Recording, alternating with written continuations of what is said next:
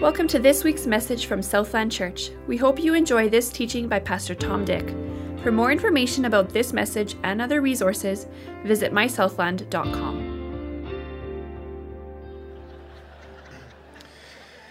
My name is Tom Dick, and I'm the pastor of resource development here at Southland. It's a weird title. I just write a lot and get to teach a lot, and that's it's one of my favorite things to do is write and teach. So I have a good time doing my job. And this morning I'm going to be bringing a message, and I thought long and hard about it. And I think it's maybe one of the most hopeful messages I've preached in a long time. I felt hope as I was working through it. And I think it's going to be hopeful not only to people who are parents, but also to those of you who are kids in your household, although you're still parents. Or maybe you are single, or maybe you are pre-child and you're waiting for that first child. I think that we can all be encouraged here this morning.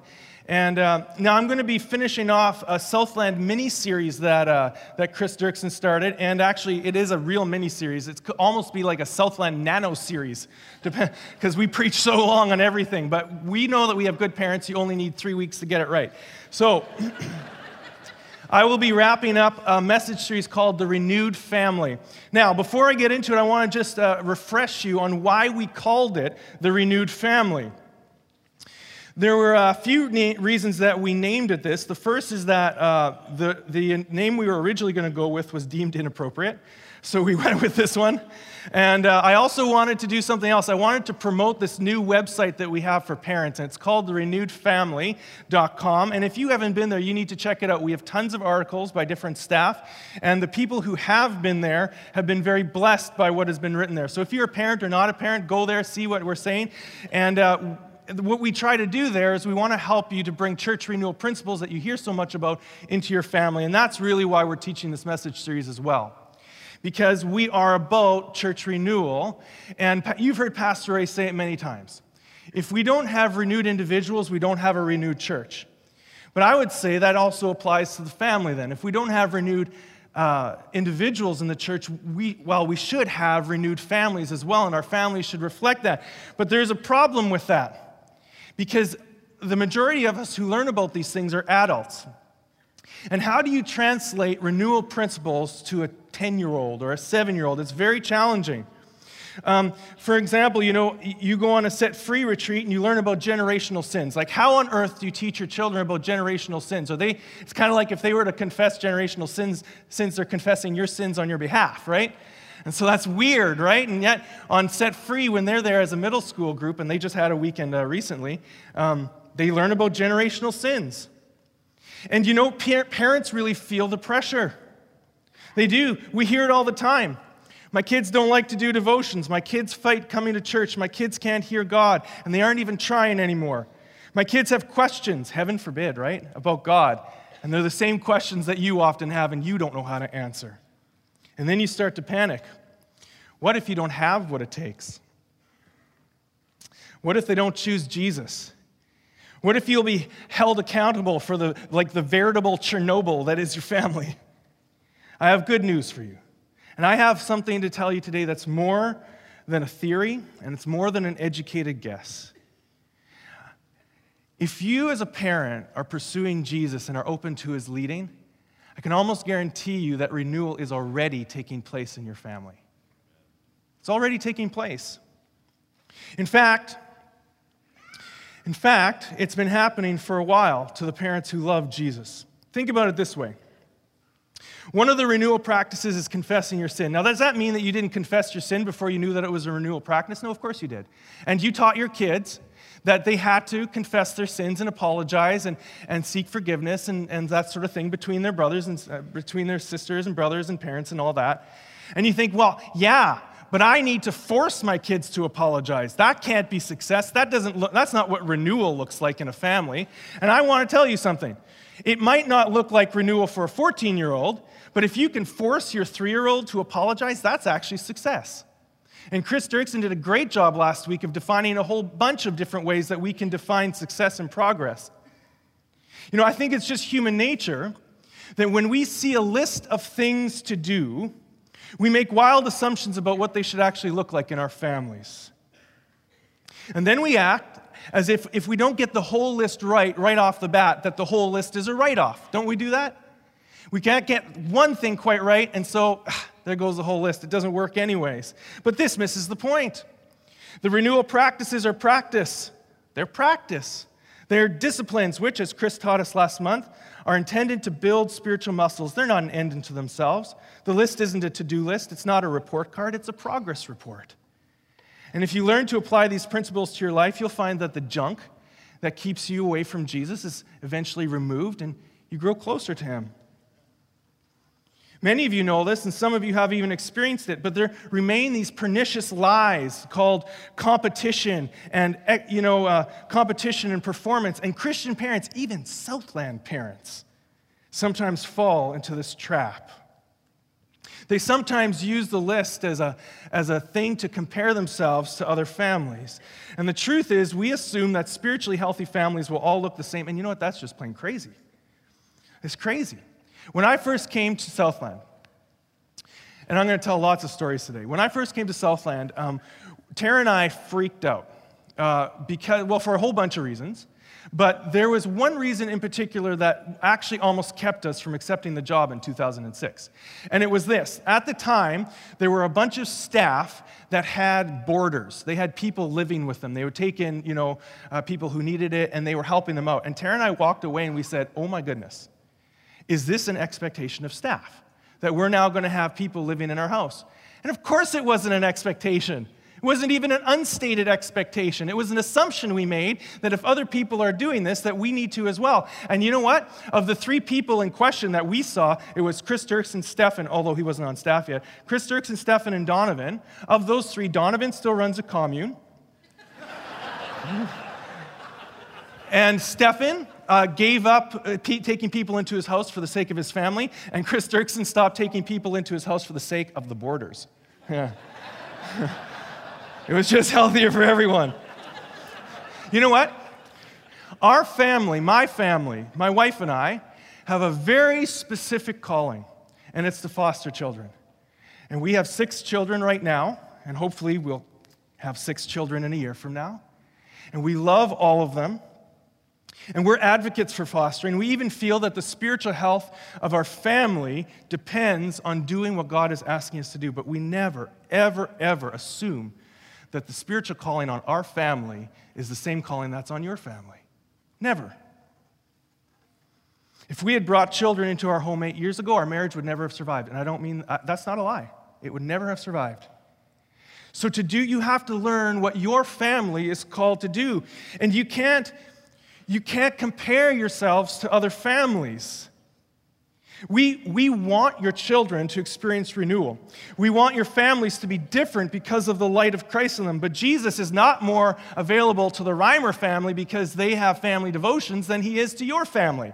He's just not more available to one than the other. So what am I going to touch on today? Well, I want to look at a case study. It's a case study of one family that turned out godly kids. And get this, it was before they even knew about the renewal practices. And by looking at this case study, a few things are going to happen. Number 1, you're going to realize that imperfect parents have been around since the beginning of time, and so has a perfect God.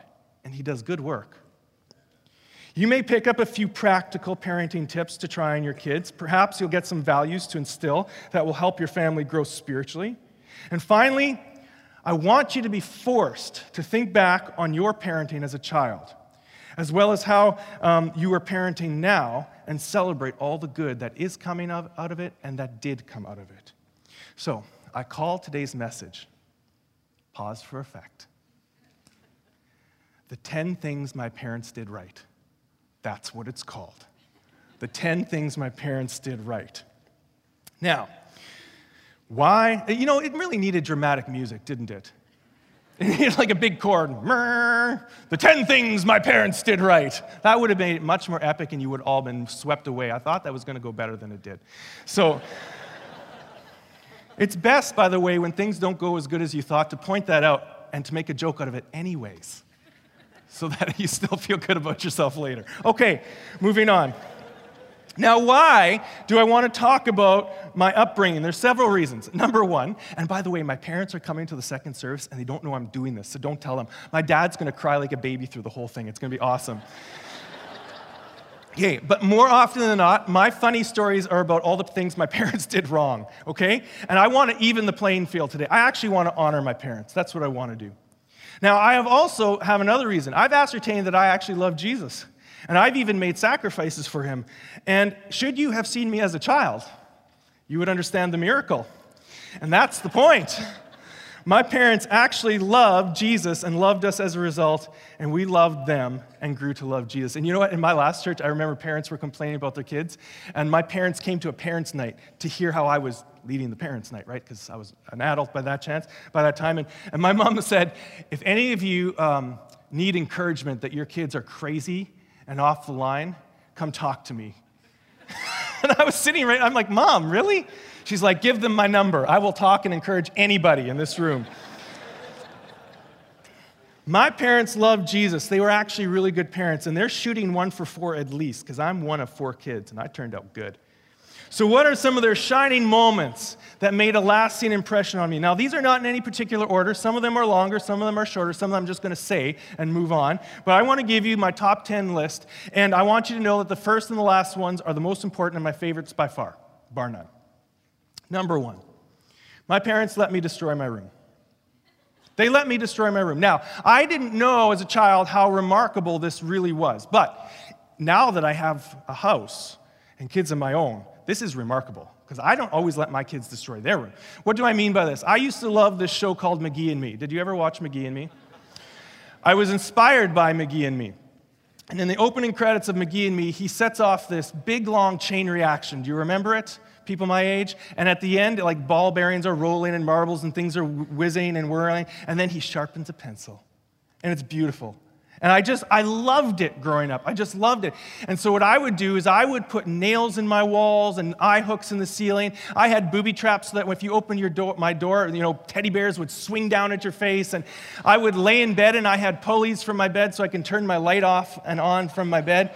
There were so many strings and ropes in my room that when my Opa came over to sleep, I had to clean it all up or he would trip. I put tape on the floor so I could find my way to the washroom at night. I mean, I was weird. I was an inventor. The other thing I did was I painted my walls. Now, I was an artist. My parents put me in art class. I mean, you paint your walls if you're an artist. I remember one time I was probably maybe 13, and my mom walked into my room, and I was painting a mural. I was painting piranhas on my wall. And they were, by the way, they turned out amazing. They were awesome piranhas, very realistic. And my mom walks in and she stops. Oh, hey, Mom, you are painting your wall. Well, yeah. They look good. And she left. And that was beautiful.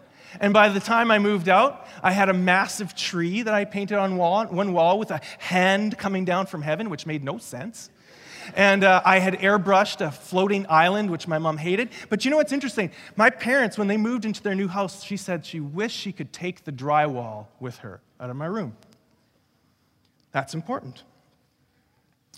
Why did this make such an impact on me? Because my parents made room for my uniqueness. And why is this important? Because I was not like my siblings. And when I say not like my siblings, I mean, I was nothing close to like my siblings. I was a strange child. My parents were going to have 6 kids, and then they had me and stopped. So that should give you an idea of what I was like. And I was weird from the day I was born. And, I was trying to figure out how can I explain this to my church family. And so I thought back to my favorite Dr. Seuss book, and I'm just going to read you a little bit. You might not have heard of it because it was actually published after he died. It's called Hooray for Diff'n'Doofer Day. And this will explain to you what I'm like. My teacher is Miss Bonkers.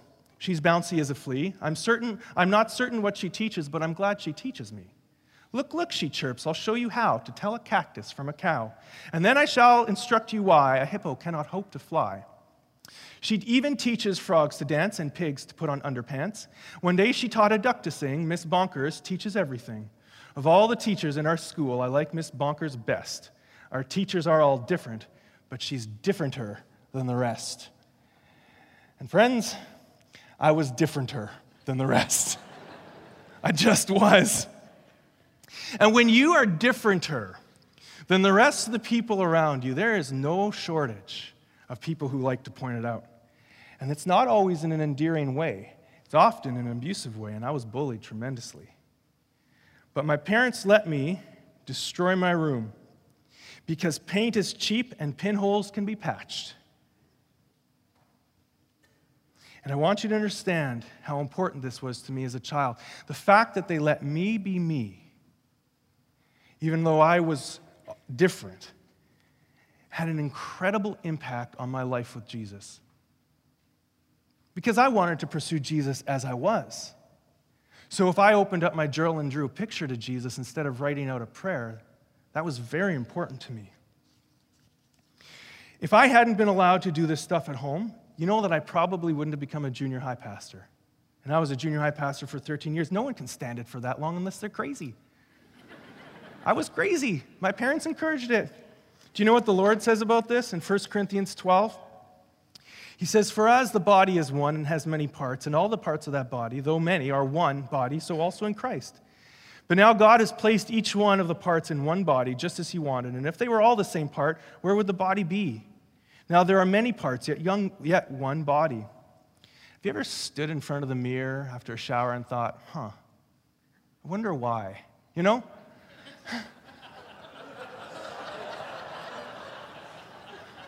Like, I know that in this body, there are people who are walking around who feel like a belly button or love handles. I know that. They do. They don't know why. When they look at themselves, God put them in this body and told them that they had a role to play. I felt like that. What a tragedy that people walk around feeling that they were made wrong. There's not one person who calls Southland their family who does not have a place in the family. There are no physical or mental limitations that preclude you from finding your place within our family. And parents, there is no physical or mental limitation that precludes your child from this family.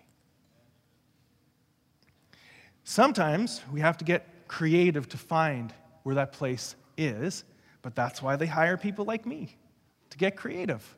And we find a place for your children and your colleagues who are a little bit different. That's the first thing. Number 2, and by the way, these don't flow nicely. They're not an acronym. They just came to me as I was sitting here one day, so they're going to be a little bit disjointed. Number 2, my parents taught me the virtue of generosity. Now, I have a little bit of confession time in my notes here. At one time, I thought we were poor. Now, we were not poor. My dad was a chicken farmer, and he had eggs, like not broilers, but we raised chickens for eggs. And that's actually still a good business to be in. And we were not poor, but I remember one time we went to the boat show. And at the boat show, we had an old boat, and it was very old. And I was trying to bug my dad to buy a new boat, and we found a whole bunch of different ones, and one that was even affordable. And he said, "Tom, you know, I don't know if we can buy a boat this year." He says, "The chickens just actually didn't do that well." And I went, "Oh my goodness, we're poor." Can you imagine? What an idiot of a child. I had many material blessings growing up. I did. Far more, actually, than I can offer my children. But I also had a mother and a father who demonstrated generosity and who still do. And this is the thing, parents. It's not good enough to just be generous. That's good for you, but it's not necessarily good for your kids if you don't tell them about it. Do you know that I knew growing up how much my dad gave to church? I knew. I used to look at that check and go, "Whoa." That was incredible to me, but he let me see because he wanted me to know. I remember one time he came home from Lloyd's Mechanical on 52 or 59 Highway, and that's where we got our car fixed, and he said, "Tom, oh man, I saw this family's van there." And this was a family that was going to Providence College at the time. They had a lot of kids. They had 6 or 7 or 8 by now they do.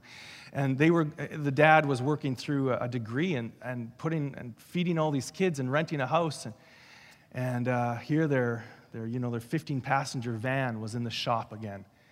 And my dad said, "Tom, I just know that they can't afford it."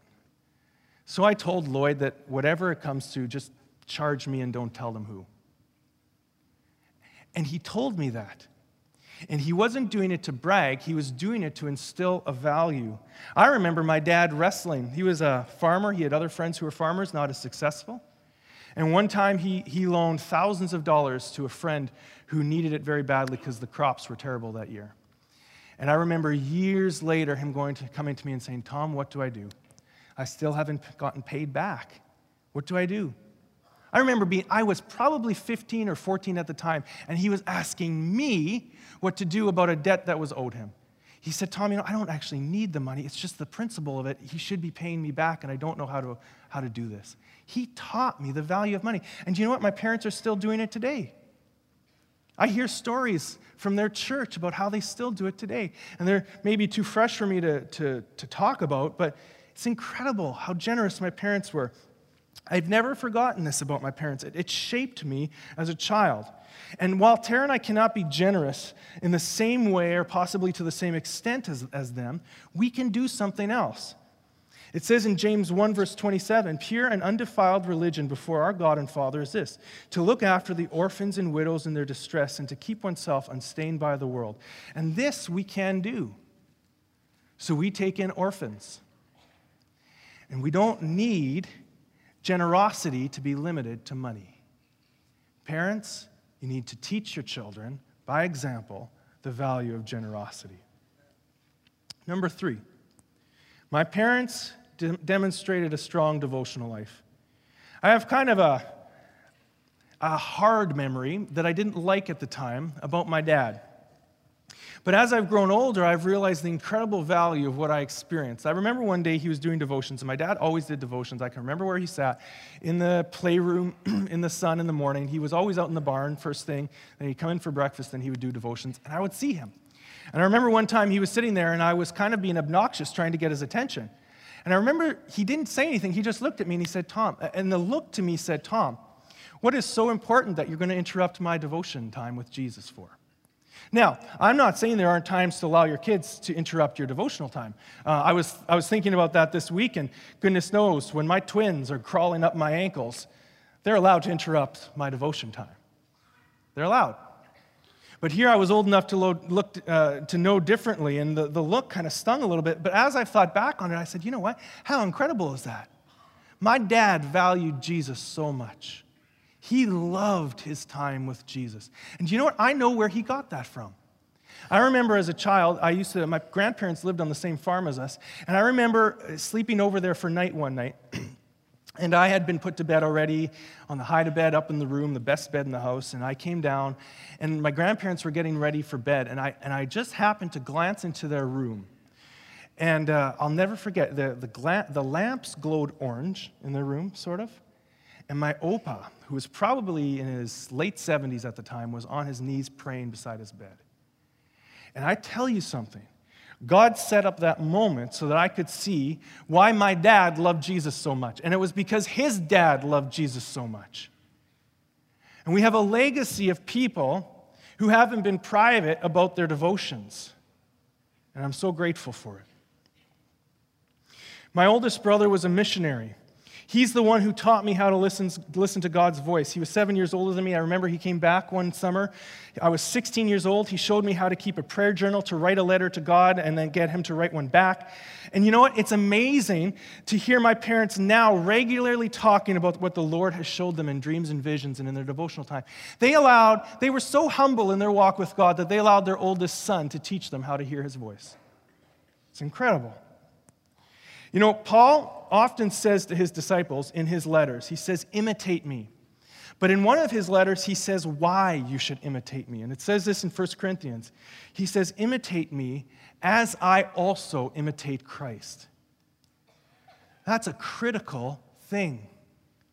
To imitate our parents as they imitate Christ. You know, perhaps mom and dad and Opa didn't realize it, but simply in having a devotional life, they were modeling a devotional life. And they were modeling Christ to me, who spent many hours on his knees in seclusion, in lonely places with his Father. Number 4, my parents sided with my teachers. You know, in Hebrews 12, verse 11, it says that discipline is harsh and it's not fun at the time, but there's a purpose in it. And you know, This kind of falls into that category. It wasn't fun at the time when you're entitled, exacerbated young man wishing that somebody would take his side and feeling that all the teachers in the world are against you. But I remember one time that I came home and I was just railing against one of my teachers. I mean, they were unfair, unfit for the job. I mean, they were morons. I wasn't learning anything. They didn't even like me, and I was the teacher's pet, you know? It was just ridiculous. And my dad just looked at me and said, Tom, what your teacher told you today, she was right. No, Dad, you weren't there. You don't. I said, no. She was right. I remember it so distinctly. I said, Dad, had you been in that class today, you would know that I'm right and she's wrong. All of my 25 classmates know that. Why don't you? He said, well, I don't really care what your classmates say.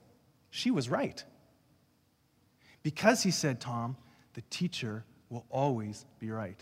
Now, is that true? No, of course not. And I actually think the teacher was wrong that day, as I recall it. But this is the point. There is a principle that there is a chain of authority and that appropriate respect is due to an older person by virtue of their age and position. That's just, yeah, amen. You're old, so you deserve it. Today, I kid you not, today we have parents telling their kids, their daughters, to rebel in the school and to throw a fit because they have their back. I'm not kidding. That happened. And that young lady who I'm talking about actually came to church here for a while, and she wreaked havoc here too. Parents saying they're going to back up their children instead of backing up the teacher. Let it never be said of a Christian parent. There is a way to respect authority and still get children to know that they've been heard. There is a way to do it. There are clearly times that we have to talk to authority figures. I had to do that privately this year. My son doesn't know that. But there's a way to do it. And the education system is practically begging for disrespect and misbehavior. They're taking teachers and not even calling them teachers anymore. They're removing barriers so that people can learn better. That's not going to help anybody learn better. We need authority to learn better. I don't want to learn with one of my peers. I want to learn with somebody who knows something. Jesus was called teacher. And it was a title of respect for him. He's still called teacher. So we need to understand this. I struggle with authority from time to time, Pastor Ray. That's natural, that you sometimes fight against it in your heart. But authority is a biblical idea, and I'm grateful to parents that modeled the right hierarchy. Parents, support your teachers. They have an unbelievably hard job. Number 5, my parents taught me the value of a good work ethic. Now, this will be a point that my dad might burst out laughing, because we had lots of disagreements about work ethic. You see, I was creative, so I found out better ways to do things, and he thought I was being lazy, but I was being clever. In fact, I was probably saving him money, because I told him one time that he told me to dig a trench. It was probably 15, 20 feet long, between grain bins, to drain some water on the yard. I said, Dad, if I just use the tractor to do it, I will be done in 2 hours, maybe. If I do this by hand, it'll take me all day. Considering my wages, and even taking into account the amount of gas that I'm using, I'll bet you I'll save money if you let me do it with the tractor. And he went, Tom, your older brother only ever wants to do things by hand. Why can't you be more like him? Well, because Nathan's an idiot, and he doesn't think about these things. And we fought. But I still caught the value of work ethic. Now, dads, I need you to hear me on this. Moms, too, but I need to talk to the dads. A kid will gain a certain amount of respect for work by virtue of how hard you work. That's true. But they will gain a much better respect for it if you allow them to work beside you. And if you take them along, and if you let them use the chainsaw, and if you let them chop wood and close the blinds so their mom can't see, they actually learn work ethic then. It's going to cost you something. I tell you something I'll never forget. It was always my job during harvest. I had to haul grain. I drove the grain truck. It was terribly fun. It had air brakes, and we were not qualified to drive air brakes. And it was crazy. And I remember one night, it was very dark, and if you're a farmer, you'll know this. You have these 1,000,000-watt lights set up all around your yard, and you can't see a blasted thing because it's just bright in your face, right? And I backed the grain truck into one of, like, I was blinded, I'd like to think, into the tractor. I went, oh no. So I got out and I looked and I tried to find damage, and there was just a tiny little line, a dent, right on the corner where it's very strong. I thought, great, Dad never has to know. Pulled forward, backed up, started dumping my oats. And then in the shadows behind the bright light, I saw these things moving. What is that? And I realized that when I had bumped the tractor, I had knocked the auger past the top of the bin, and it was dumping grain directly behind the bin onto the ground. And my secret was out. And I think that year twice I forgot to close the back of the grain truck. And I started driving, and the grain, it was canola, it shifted, and the back door popped open. And I dumped like half a load of, ball-bearing canola onto the ground. Oh, probably thousands of dollars. And my dad's like, what can you do? What can you do? He let me work. He taught me how to drive tractor, and then he got mad at me for driving too fast. That's what you do as a dad. You set them up. And I started young. Oh, by the way, I put this in my notes. My dad actually did that too. He one time was unloading grain with the combine, and he forgot to turn the auger off. And he put it back, and he was harvesting and dumping on the field right behind him. And I was driving the tractor, and it took me a bit to notice. I'm like, oh my goodness. So I just, high gear in a tractor. And I'm flying behind him, waving at him. Oh, that was funny.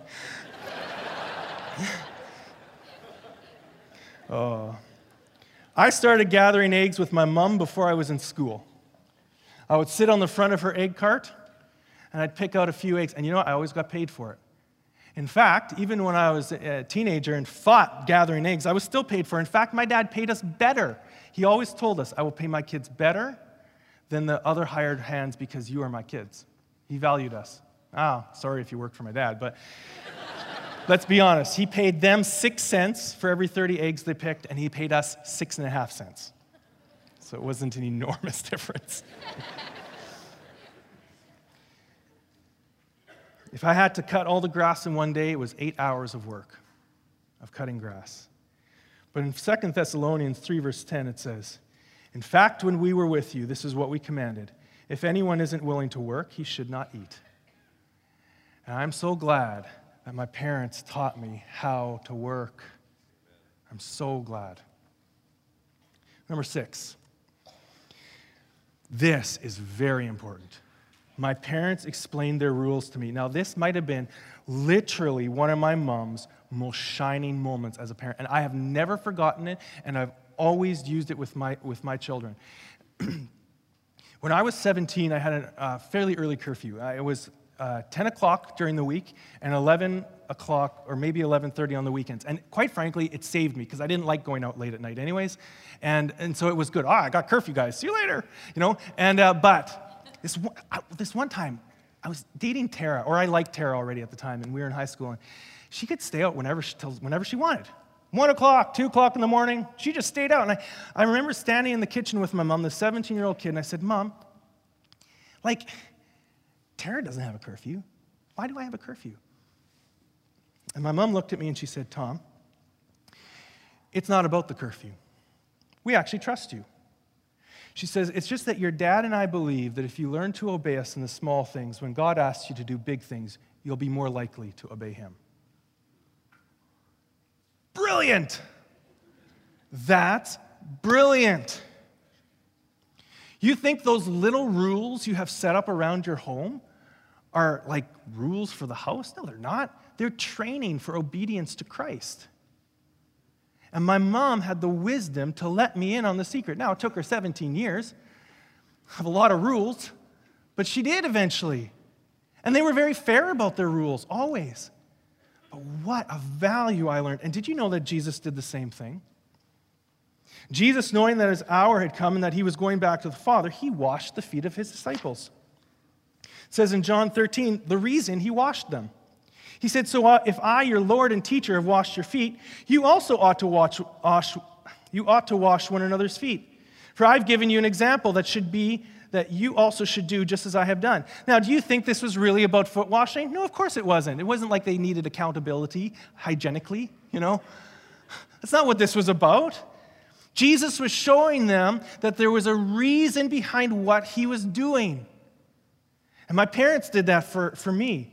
What an incredible thing. And did you know that all of those disciples washed other people's feet? They did the ultimate act of sacrifice of foot washing by dying for the cause, all except for 2. Number 7. That was a short one. My parents taught me that church was a priority. This was the deal. Church was on Sunday, youth was on Friday. And youth was my church. I remember going to Dad one time, a couple times. I said, Dad, I'm too sick to go to youth tonight. He says, are you barfing? Nope, go. And then if you did barf, he'd say, now don't you feel better? Now go. I remember there'd be something going on church evening, Sunday evening in church. You didn't do homework on Sundays. And you certainly didn't miss church to do homework. And I'd say, Dad, I can't go to the thing at church tonight because I got this big project due. He says, what's it due on Friday? Yeah? Well, guess you're going to lose some marks then because you're going to church, son. You see, church is priority over homework. Always. And can I just tell you as a youth pastor, parents, can you please just make your kids go to church? Make them. They won't like it at the time. They might fight you a little bit. But actually, you're going to instill a value in them. And can I just say something else? Maybe go to church yourself. Demonstrate that you love the church. Demonstrate that. I'm glad for a dad like that. They're going to need this church when pressure is mounting from all sides, won't they? They're going to need a church. So it's better that they learn it now. Next, my parents taught me the value of hospitality. In Hebrews 13, it's a famous verse, verse 2. It says, don't neglect to show hospitality, for by doing this, some have welcomed angels as guests without knowing it. Now, the first example that came to mind was Chris Puhatch, which is interesting because he's not an angel. But my brother led Chris Puhatch to the Lord while they were in university, and they were quite a bit older than me. And so after Chris became a Christian, I remember I was probably 16 at the time or something, and he came to my parents' house for lunch for months and months because my parents wanted to have this new believer into their home. And they knew that was critical. And I learned something. I didn't even realize it was different. My grandparents always let me bring friends over if I wanted to on Sunday for Sunday lunch. And my Oma Ents, my mom's mom, she was very old when I was born, so I didn't get to know her very well. They lived in Altona, and I learned that later on that she used to, if the guys from the reserve were working through town or coming through town, the Aboriginals, they could stop at her door and they could knock on it, and they knew that she wouldn't invite them in, but she would always serve them lunch. She wouldn't invite them in because her husband was away working, but she would always serve them lunch. She always allowed the poor to come to her porch and serve them lunch. This one was interesting. I'd always heard about this guy named Saul when I was growing up. He was somebody who moved in with my grandparents after my dad left the house. Opened up a room so my grandparents used it. And I never knew who he was. I'd never met him before. And it was Solomon Budala.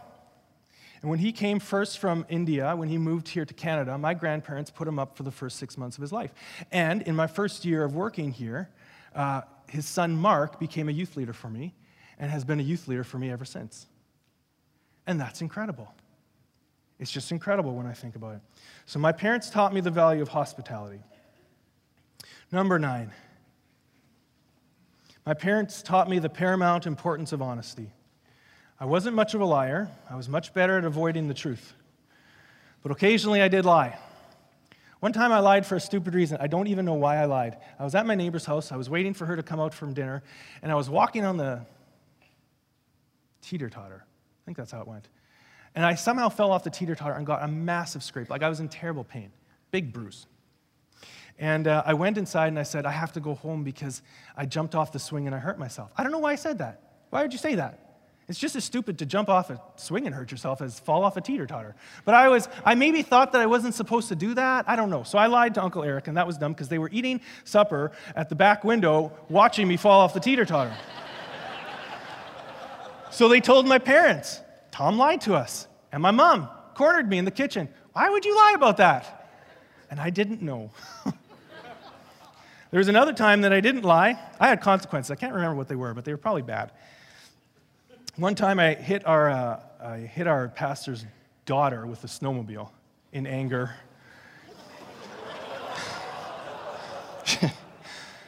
She was best friends with my sister, and they saw me snowmobiling, and so they waved me over, and they're like, hey, Tom, can you give us a ride back to the farmyard? I said, sure, jump on. No, Mary says, I'm driving. Okay, so she drives. Then it was me, Janice. No, it was Mary, Janice, and then me, and I kind of had to sort of sit right on the back. As she took off, I fell off. They didn't stop for me. They just kept going. What kind of a sister is that? So I figured I would scare them. They went down to we live on the Red River, and they have a huge dike, and they were tubing down it. They were lying on their tubes at the bottom. I thought, this is perfect. I'm going to go fast at them, and then I'm going to swerve right at the last minute. That'll teach them. You can't swerve a snowmobile on ice. I didn't swerve. I hit her. I hit Janice, my pastor's daughter. And I had an old John Deere Skidoo, and it had one of those open metal blocks, on the hood, and that's where her head hit. And I knew she grabbed her head and was laying in the snow, and I knew I was in trouble when blood trickled down her ear. So I knew I had a choice to make. I could either let the John Deere take me as far as it would, towards River or Grand Forks, I wasn't sure which way to go, or I could jump on that thing and beat her home and tell my dad before she did. And that's what I did. And my dad, he wants to reward you for being honest, but he's like, As Chris Dirksen famously once said, I want to rip off your arm and beat you with the wet end. Remember that? That was a moment of inspiration.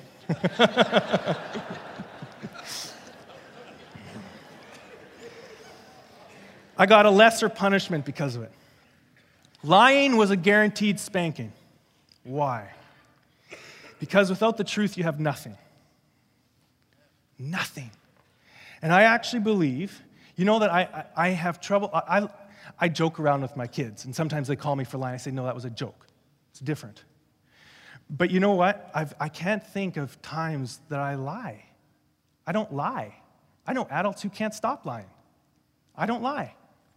I actually think that this thing of truth has plagued me so much that that was why it became one of my lifelong pursuits. This is why my heart was so compelled to study apologetics, because I understood that truth was everything, and if we have a God who lies, how can we know him? And so if there's truth to be found, I needed to find it, and I believe that's because my parents taught me the value of truth. It says that God doesn't lie in the scriptures. It says Numbers 23:19. It says in a couple places, God is not a man who lies, or a son of man who changes his mind.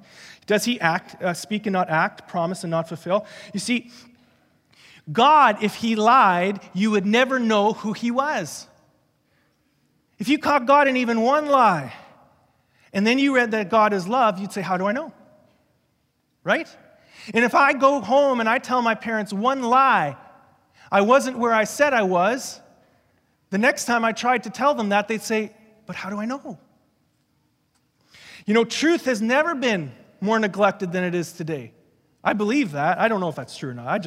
I'm living today, so it feels like it.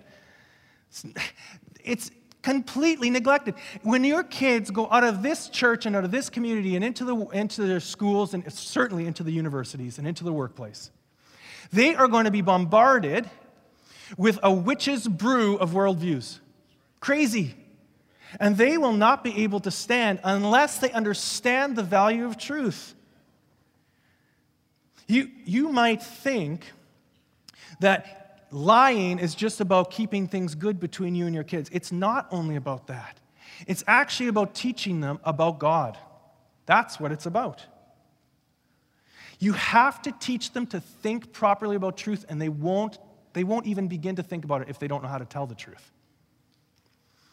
And I'm going to just take a minute here. I'm going to do a plug. If you want to help your kids think properly about truth, I'm going to teach a course on apologetics again starting in March. It's called Confident Christianity.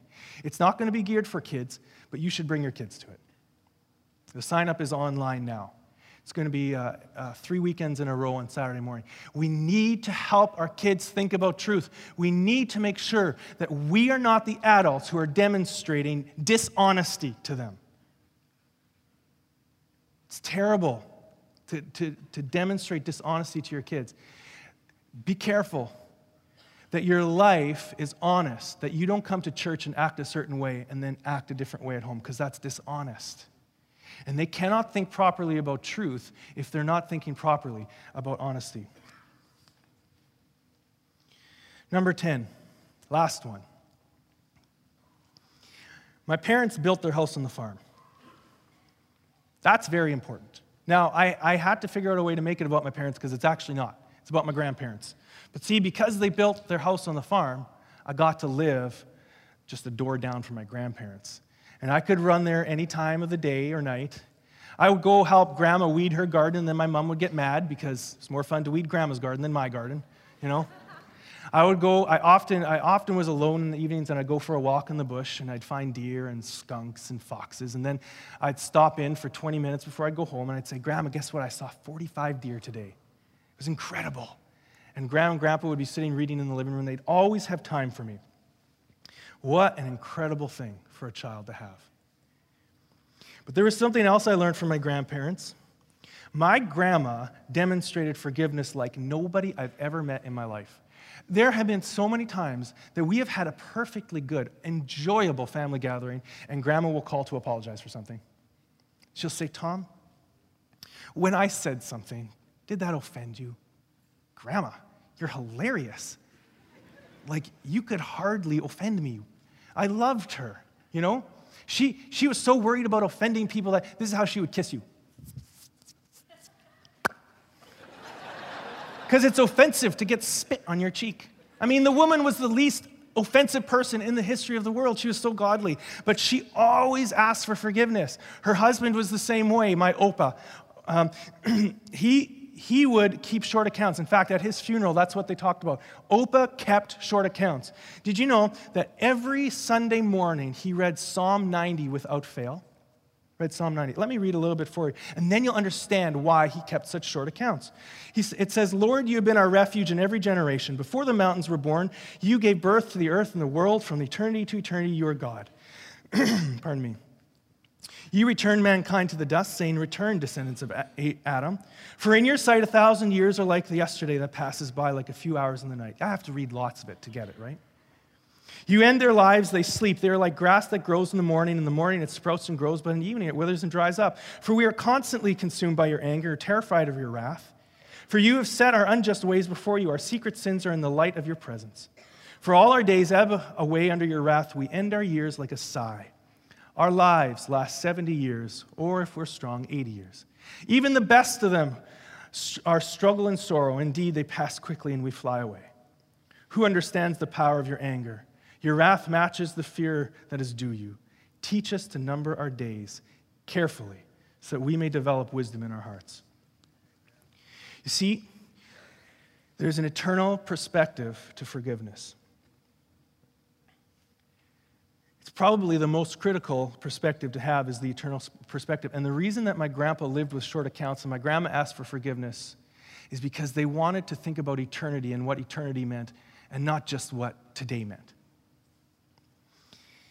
I went on a mission trip when I was 20 years old to Mexico, and we were having our debrief in Texas, just across the border. And that night, God met me in like one of the most powerful ways I've ever been met. My brother Sam was there. He was teaching a little bit. And it was the front of this little church. He was worshiping, I was worshiping. It was beautiful. I was like, oh yeah, the Dick brothers in worship together. It was this weird romantic idea, right? I was a weird child, remember? And then Sam got on his knees to worship. I thought, I'm going to copy him. So I got on my knees and worshiped. And then he got on his face and worshiped, and I should never have done it. because as my face hit the carpet, the Lord convicted me of a sin that I'd been carrying in my heart. And it was dark. It was unhappy. And I started to cry and cry and cry and cry. And I knew it was very intense, because when I got up, there had been blood on the carpet because my nose started bleeding. It was gross. And by the way, if you're ever going to be broken in your sin, at the front of the church is not the place to have it happen. So you have to walk back. Everybody sees you. You're a mess. But there was a man I had met named Brad Hubert. And I said, Lord, if Brad is looking at me when I get up, if he's looking at me when I get up, I'm going to ask him to come out and I'm going to confess this sin to him. And then I said something dangerous. I said, but Lord, if he's not looking at me, I'm going to the washroom, I'm cleaning up, and I swear I'm taking this to my grave. And he was looking at me. And he followed me out onto the parking lot. It was night. It was hot. And I just literally collapsed in his arms. I was a 20-year-old in a mess. And I whispered in his ear what my sin was, and he just held me. He said, Tom, I love you. God loves you. And then we started to do inner healing together. And we sat on that parking lot in the dark, in the heat, and he did inner healing with me. It was the first time I had ever done inner healing before. And do you know what God did to me did for me in that memory? It was the most incredible thing. The sin was tied to a lie that I had believed about my parents. And I know exactly where it happened. It was at a kitchen table. I remember what was said, and it was very painful to me. And it wasn't meant to be. It was a joke, and it was very painful. And the devil just planted such a strong lie in my heart right there. And as we were praying, Brad asked Jesus to walk into this memory, and he did. And then Jesus took these words. They were coming out of my dad's mouth like notes on a page, and he took them and he broke them over his knee. And then I thought Jesus would hug me, but he didn't. He never hugs me in these memories. He always goes to the person who's wronged me. And he put his hands on my dad's shoulder, and he said, Tom, your dad is only a human being. Now forgive him and grow up. Forgiveness is so critical. I tell people that was the best day of my life. The day that I allowed my parents to be human. It says in Matthew 6, you know it, for if you forgive people their wrongdoing, your heavenly Father will forgive you as well. But if you don't forgive people, your Father will not forgive you your wrongdoing. Do you know what I think? We're very good at tricking ourselves. We think that if we think the words, I forgive you, when a painful memory comes from our childhood, we actually think that we've done it. But our lives betray a deeper reality. And I understand how it goes. We walk around in a fog, weighed down by our own deficiencies and inadequacies. And as a parent, you really feel this, but lots of people feel this. We're weighed down by our inadequacies. And when you think about it, you can usually trace it back to the deficiencies and the inadequacies of your parents. Isn't that true? And I get it. Some of us come from good homes. Some of us come from good homes that were also godly, and some of us actually come from horrible homes that were dysfunctional and abusive. But you know what I find? That when we're in the muck and mire of life, we tend to blame someone else regardless of our upbringing. And many people carry silent resentment towards their parents, and it affects the rest of their life. Do you know what? Nothing heals the heart like gratitude. Nothing. Gratitude to God, but also gratitude for the gifts that our parents give us. You know, we need to all stop for a moment and acknowledge that our parents were human and that we are human, and that by definition means that there will be deficiencies in what they can accomplish and what we can accomplish. And if you're a parent, you know this. You feel it all the time. And you know what? So did your parents. They may still feel this way. And until we can let people be people and thank God that He is God, we will never find true joy. And this is the end of it. Chances are, if you carry resentment towards your parents, you also carry resentment towards God for placing you in that family. And you know what? My God is not your dad. God is our Heavenly Father. And He is good all the time. The problem is that we are what He has to work with. So we need to take a moment to forgive our parents and apologize to God. I've thought really hard this week about what success looks like for raising children. And you know what? I'll be honest, I'm very unsure. And every time I thought about it, you know, my heart got a little lump. It rose in my throat because I wonder if I'm getting it right or not.